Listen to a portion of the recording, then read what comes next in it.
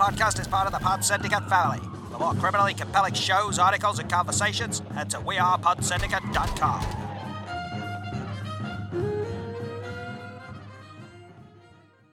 Hello and welcome to the second episode of this Pod Syndicate bonus show series. That's a mouthful.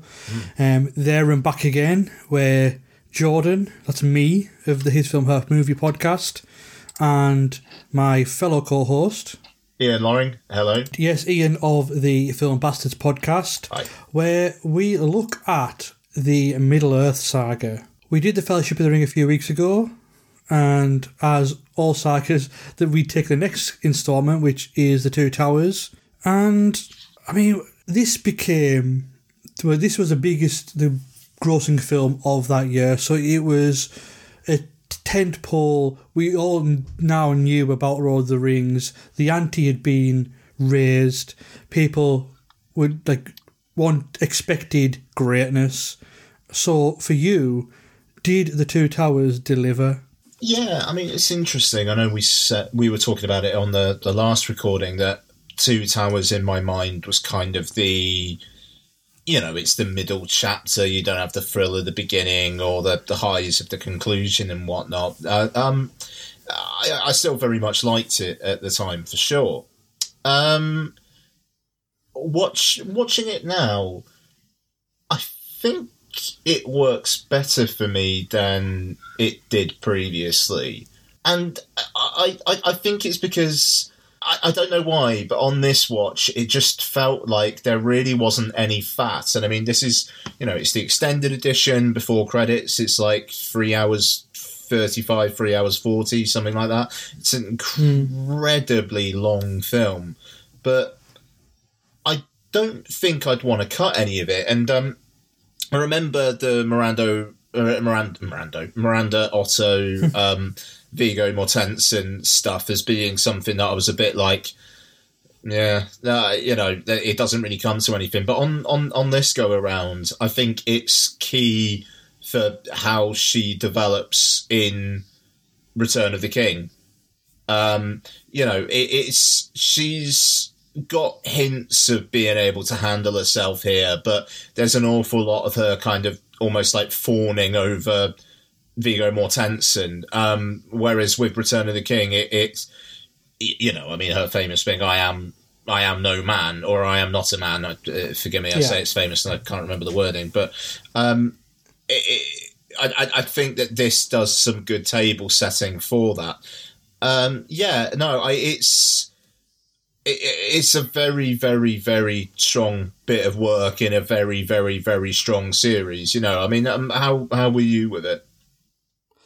Absolutely. I mean, you're saying that it is a long film, and it absolutely is, but I actually watched it all in one sitting, which I did split up Fellowship into two sittings, and I just sat there yesterday and just let it wash over me. I wasn't looking at my watch like I would normally do in you think something that's nearly 4 hours, just because it's an investment of a day, basically.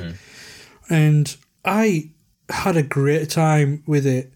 It's one of those things, because before watching it, I was very interested. Fellowship is a linear story. You've got that Fellowship on its journey, and then we split up. Now, what I really wanted to look at this time is the numerous storylines and how they intertwined, and because they didn't really do that in the source material. You get chunks of Frodo and Sam, which is like the end of the book, the end half of Two Towers, and you've got the Aragorn, Merry, Pippin, etc. at the start of Two Towers. They're literally split up in half. Okay. You don't have intertwining chapters. And I remember going in thinking, okay, how do they do this? And I think it's kind of the silent hero of this film is the editing, because how they manage to intertwine those storylines without losing any momentum or pacing is fantastic. You don't feel like you're with any characters for too long or too short, and everything just seems to tick over so precisely, and that is, I think, is one of the best things about this movie. I love some more than others, but it's like the Aragorn storyline, as we go into Rohan. I mean, I think I mentioned that last time. That's my favourite stretch of all these movies.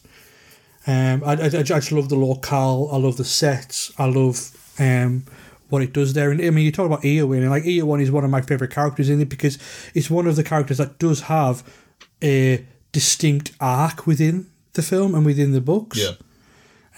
Whereas some of the characters, yeah, you can't say they have an arc, but they're just there to exist alongside people. Like, for example, Legolas doesn't really have an arc. Gimli doesn't really have an arc. And just introducing that feminine angle to it all was entertaining to me.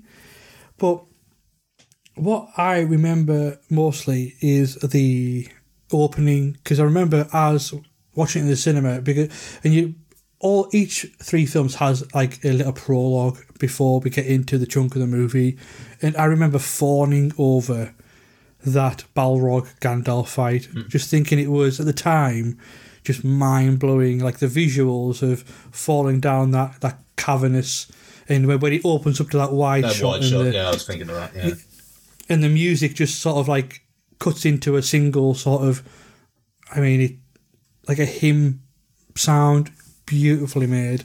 And yeah, I remember things differently. I remember Helm's Deep being longer. Like, I had a thinking that like Helm's Deep was going to be like an hour and a half of the runtime, but it really isn't. Like, as soon as you get to Helm's Deep, it doesn't half go at a clip. Yeah, no, you're right. I mean, I don't think I remembered it being an hour and a half per se, but definitely longer than it actually is here.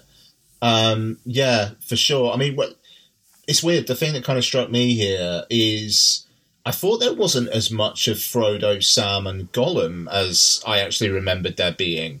I don't know. I think it's just on this watch I just kind of appreciated the added colour, really. Like you say, I mean, and forgive me, I've got a tin ear for fantasy names, so I'm just calling them by the actor or actress's name if I don't really know them. But Miranda Otto, like, she just really, really worked for me this time around, and David Wenham as well. I think is he Faramir or is he Faramir and Eowyn? Eowyn, right? Okay, yeah. I really like David Wenham, and I think one of the key things that the extended edition does here is that flashback sequence where you're already getting a more of a sense of why he is who he is, and then obviously that leads into Return of the King. And, you know, John Noble has got maybe a minute or two of screen time here, but he immediately sets up that character in Return of the King as an absolute shithead. And I just thought that was a really good addition to have in this extended edition here. Yeah, I mean, like you said, I think you're right, though. I think the editing is key. You're not with them for any longer than you should be, you know. And I mean, I think if any set of characters here, it's like, yeah, all right, fair enough. That didn't need to be that long. It's probably Merry and Pippin. You know, even though I think the film's quite tricksy in the way that they are kind of the comic relief, and there's quite a lot of comedy in their section, but at the same time, that makes the impact of Treebeard like just chatting away, and then he comes out of the forest and then sees all like the chopped down trees and whatnot. It kind of makes that more powerful. But then by the end of the film, you've basically got Merry and Pippin leaving this section of the story just basically toking up. It's it's an interesting balance they do here, but at the same time, I don't think I'd want any of that section to be any longer. Just like it is pretty much a perfect length there. Yeah. Sorry, go on. And there is only one. I'd say within the extended edition, there's only one scene that you could see. You understand why it was cut, and that is when they're drinking from the well, and it's like, oh, you're taller than me, and then because that goes nowhere. It is there just as a bit of business, though, isn't it? No, yeah, but it doesn't add anything to the storyline. However, what I think Merry and Pippin, that storyline does is give us probably one of the the moments of the trilogy, and that's like the last March of the Ents onto Isengard, Sure. and that whole sequence, and because that is just a feast for the eyes. Yeah, I mean, it's gorgeous. The siege. I mean, I think we kind of talked about it in Fellowship, but the mix of CG and practical have made these films age so much better than they otherwise would have.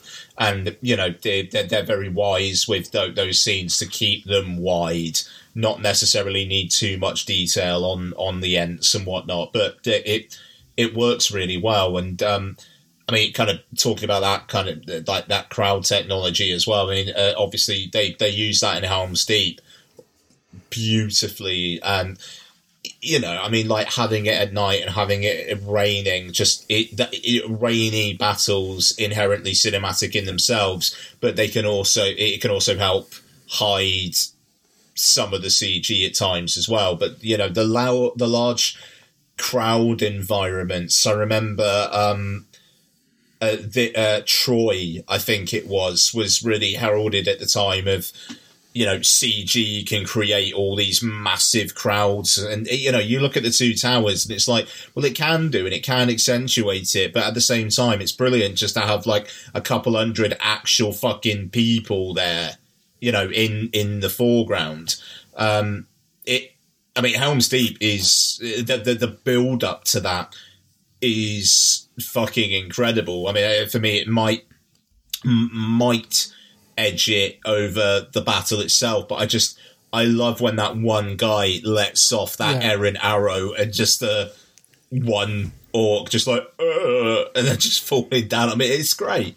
And it just Jackson's cheeky kind of gnarly violence in full swing there, you know, which is lovely to see. You love to see it. Well, that goes throughout that entire sequence, Helm's Deep sequence as well, because you have decapitations. I mean, we talked about this in Fellowship, but I mean, the fact that this is fantasy is the only reason why. I mean, I think Two Towers was a 12. It was a 12, but it is the only reason why it isn't a 15, because it is sometimes very, very violent.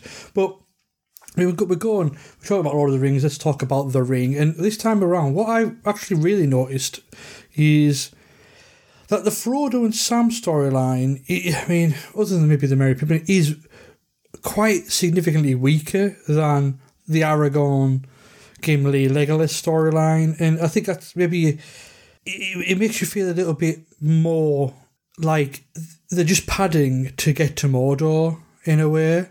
In Two Towers regarding Frodo and Sam, because you do get Faramir and you do get some of the stuff like the Dead Marsha sequence. I do love, and when we do when we see the Black Rider on the Nazgul, the dragon beast, whatever you want to call it, sure. It's a great reveal. And yeah, I just found this time around, and it's not even to do with Gollum or anything like that, because Gollum, I am amazed. I mean, even with his 4K, still stands up. Yes, there's some ropey scenes when you can see he's grabbing something or it just doesn't look quite right. Yeah. But for something that's nearly 20 years old, it is quite remarkable how good it still looks. Well, yeah, and I mean, this is the thing. I mean, when you've got the Smeagol and Gollum talking to each other, it's minutes on end of just Gollum on screen, you know, obviously the background, but just Gollum. And you're right, it does hold up. There's some good detail, and you know, even just like the sprouts of hair that are on his head, you know, it's that level. And obviously with Fellowship, the brief bits you get with him there, they obviously hadn't decided on his look, and he does look different here, but it is incredibly well done. No, yeah, I mean, like you say, man, it's 20 years hence, and yeah, it's still brilliant. And I think for me, it's the eyes. The eyes look very authentic to me. And I don't know if it's just the fact that it's the sheen across them or it's the way the irises work, but that's what brings life to that character. And what I like about it as well is because yes, Gollum is a villain of the movie in a way. However, And especially that scene where, I mean, the famous scene that where he talks to himself, and I mean, the fact that came out that it wasn't even Peter Jackson who directed that is hilarious. But it shows him as a danger, but also as a character to empathise with. And that is the fine line of Gollum, and that's a fine line of how he interacts with different people, because he does look pitiful, but as we all know, he's quite conniving, especially with the final scene of this movie. And I remember going into it wondering, God, how are they going to do Gollum? Because it's got to be CG, and that it could make or break the entire trilogy if it looked terrible.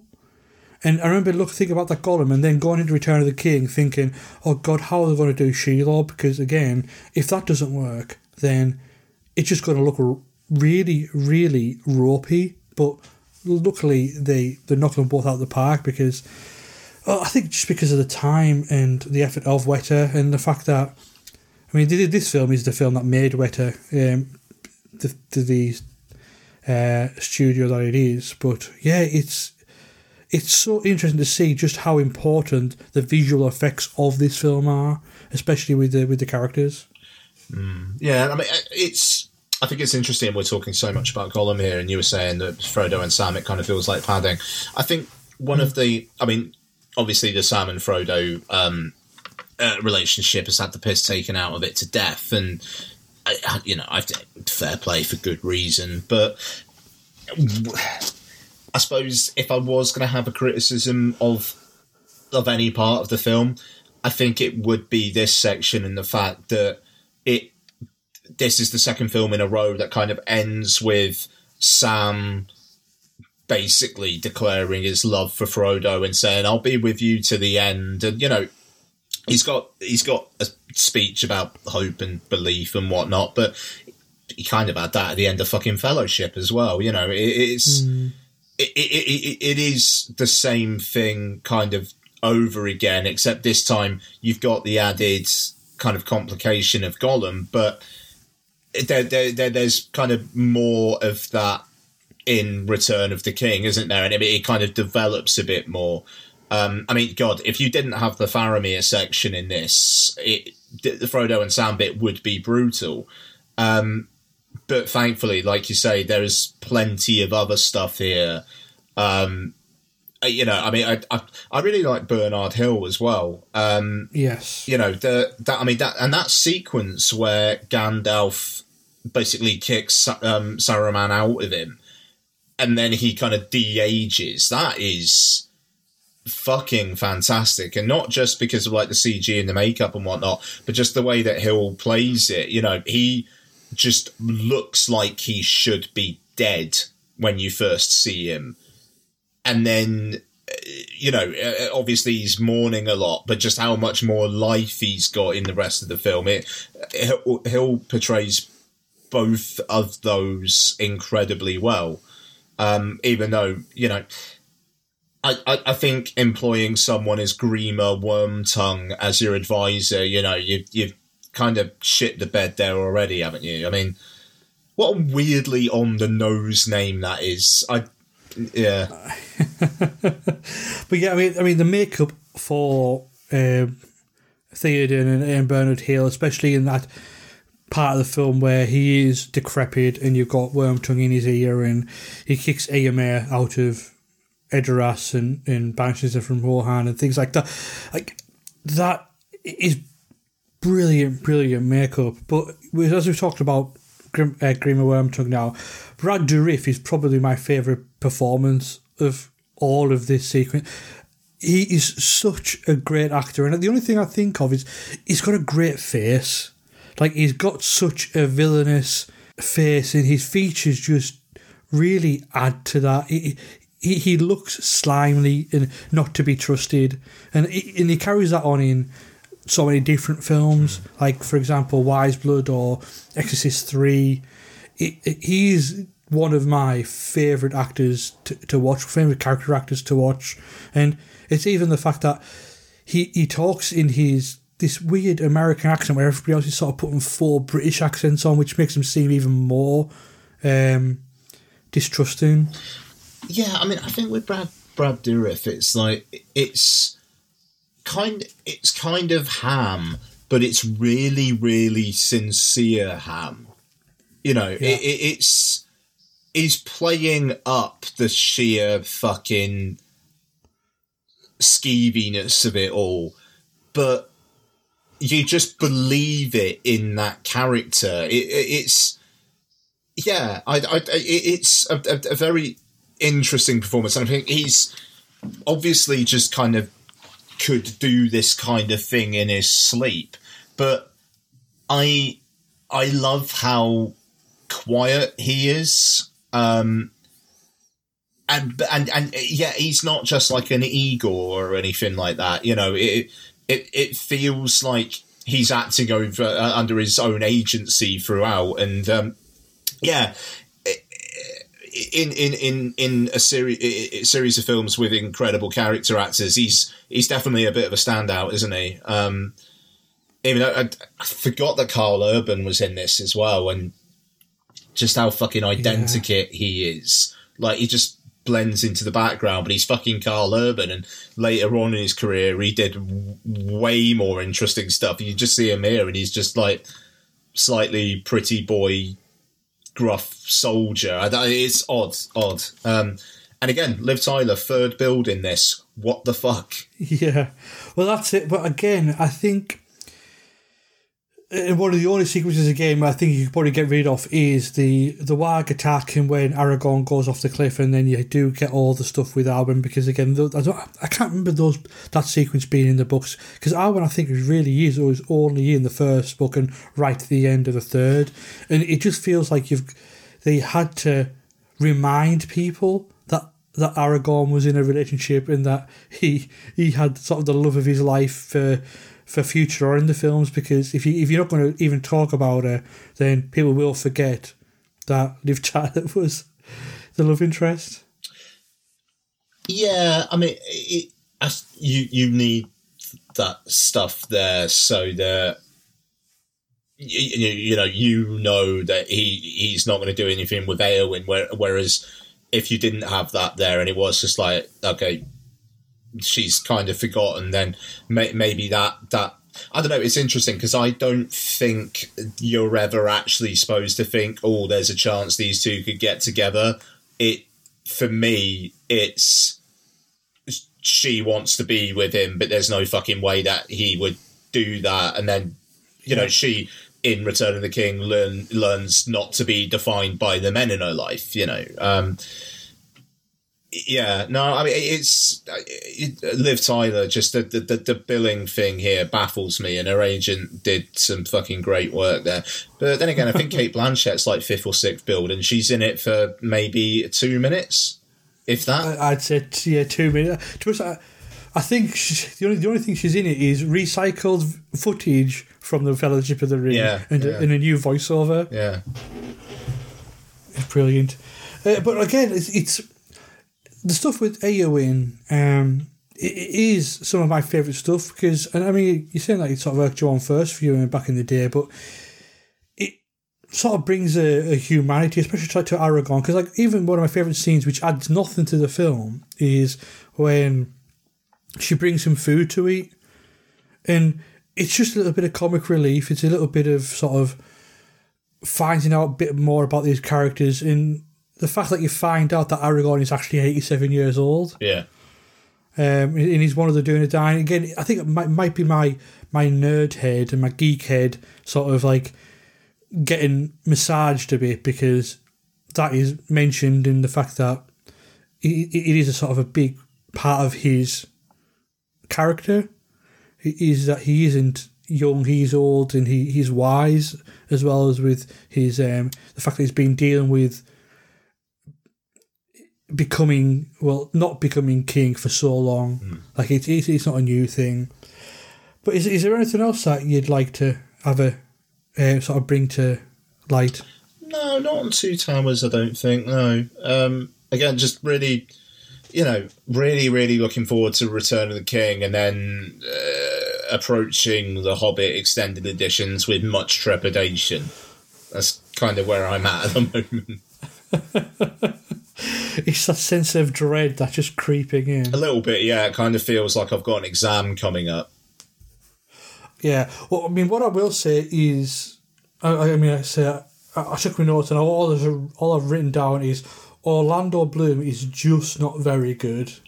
I mean, he gets some clunkers to say, like his dialogue really isn't the best, but yeah, I don't see how somebody. I don't know if it's just because he was the pretty boy elf. I don't see how people, casting agencies and studios, like, let's give him this massive franchise like Pirates, because he doesn't really give. I mean, John Rhys Davies, he's delivered some really great moments in Two Towers. They're mostly all comedic moments, but it's just silly little moments, like when he kills the Warg and another one's coming up like on top of him, and Aragorn, I think, throws a spear and kills him, and he's currently sort of like bench pressing it, and as soon as it falls down, it collapses on him, and just the sound he makes, it is so funny. But yeah, he delivers great comedic relief within it, and I think, and again, he has a dual role because he's Treebeard as well. But it's sad that John Rhys Davies didn't really do anything else with his career. He just does like really, really weird B movies now. I mean, the guy was in Indiana Jones and Lord of the Rings, but he seems to be content with just that. I kind of wonder whether he's just are you shooting near my house? Okay, fine, I will be in your film. Like, I seem to remember reading something saying that he wasn't a big fan of having to basically go to the other side of the world for reshoots and things like that, and it's like he enjoyed his time with the cast and the crew and whatnot, but just that sheer logistical thing. I swear I read that sometime, but it's interesting with the Orlando Bloom thing you were saying there, and yeah, I mean that's the thing, buddy. He was the pretty boy, wasn't he? And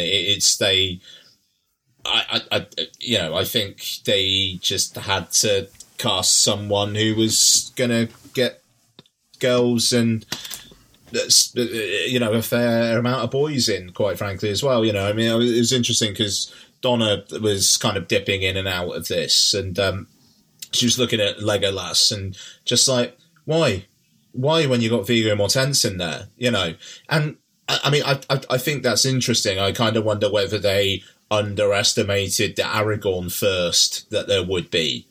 But maybe not, though, because there's that one shot where he bursts through those big doors and just almost like slow-mo walks in with his hair waving about, and it's just like, fucking hell, like, that's a spicy meatball, but I don't know, you got something for all sorts. I'm sure there's quite a few people who are into Gimli, You never know. Some people are into everything. Nobody's into Samwise. Sorry. But yeah, it's like Viggo Mortensen is such an interesting one because I love what he's done with the fact that he is a global name because of this, because you cannot see him doing this again, like being in a big franchise. No. He's just not that guy. However, like the career he had beforehand, I mean, the only really thing I can remember him being in is like, what? I am Perfect Murder, G.I. Jane. It's, and then he gets this, but then he just becomes, again, Cronenberg's guy and art house film, foreign language films. Like he hasn't actually made that many movies since Lord of the Rings either. Like he hasn't just been like a movie a year guy. His career is a fascinating one. Yeah, he just strikes me as a, he did the Lord of the Rings films. He's got cachet there. He can get things made because he was in Lord of the Rings, but he'll only make what he's kind of interested in making. It's it feels to me quite like Robert Pattinson in a way. Like where he, he's dipping into the Batman now, and then that's going to give him the cachet to get another dozen low-budget films that not a lot of people see made. It kind of feels like that with Mortensen as well. But he replaced someone pretty. But did he replace Stuart Townsend? He did, Stuart Townsend. Yeah. God, he got fucked, didn't he? Like, replaced as Wolverine and as Aragorn. The career that guy could have had. Yeah, I mean, that's some monkey's paw shit, that is. It's like, I want to have a successful career in Hollywood. Okay, you shall have a successful career in Hollywood, but look what you could have had, Yeah. But I think it was, I mean, obviously it was the right decision, because it's just it's like the gravitas that Viggo brings to Aragorn is absolutely needed.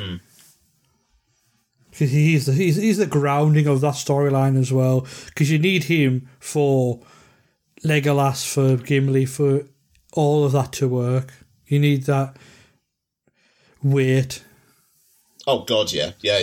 No, I mean the casting is fucking perfect. You get, like you say, that whole he's 87 years old and he's wise kind of thing, but you also get that he would go drinking with his friends as well. As he smiles enough in this film or in this series of films for you to get that. But yeah, I think that is round about it for Two Towers. Again, it's I mean, I do sit here and criticise some of the aspects of it, but these are 5-star bangers for me. Like, they are. And again, I'm looking forward to Return of the King. It is over 4 hours long, I think, even before credits. So that's going to be interesting. But yeah, I'm looking forward to how they deal with some of the storylines in there, because I bet some of it I've actually completely forgot. So that is, again, something I'm looking forward to. I'm just looking forward to tearing up at My Friends You Bow to No One. I remember crying like that as a child in cinemas, yeah. Fucking incredible, but yeah, we'll get there.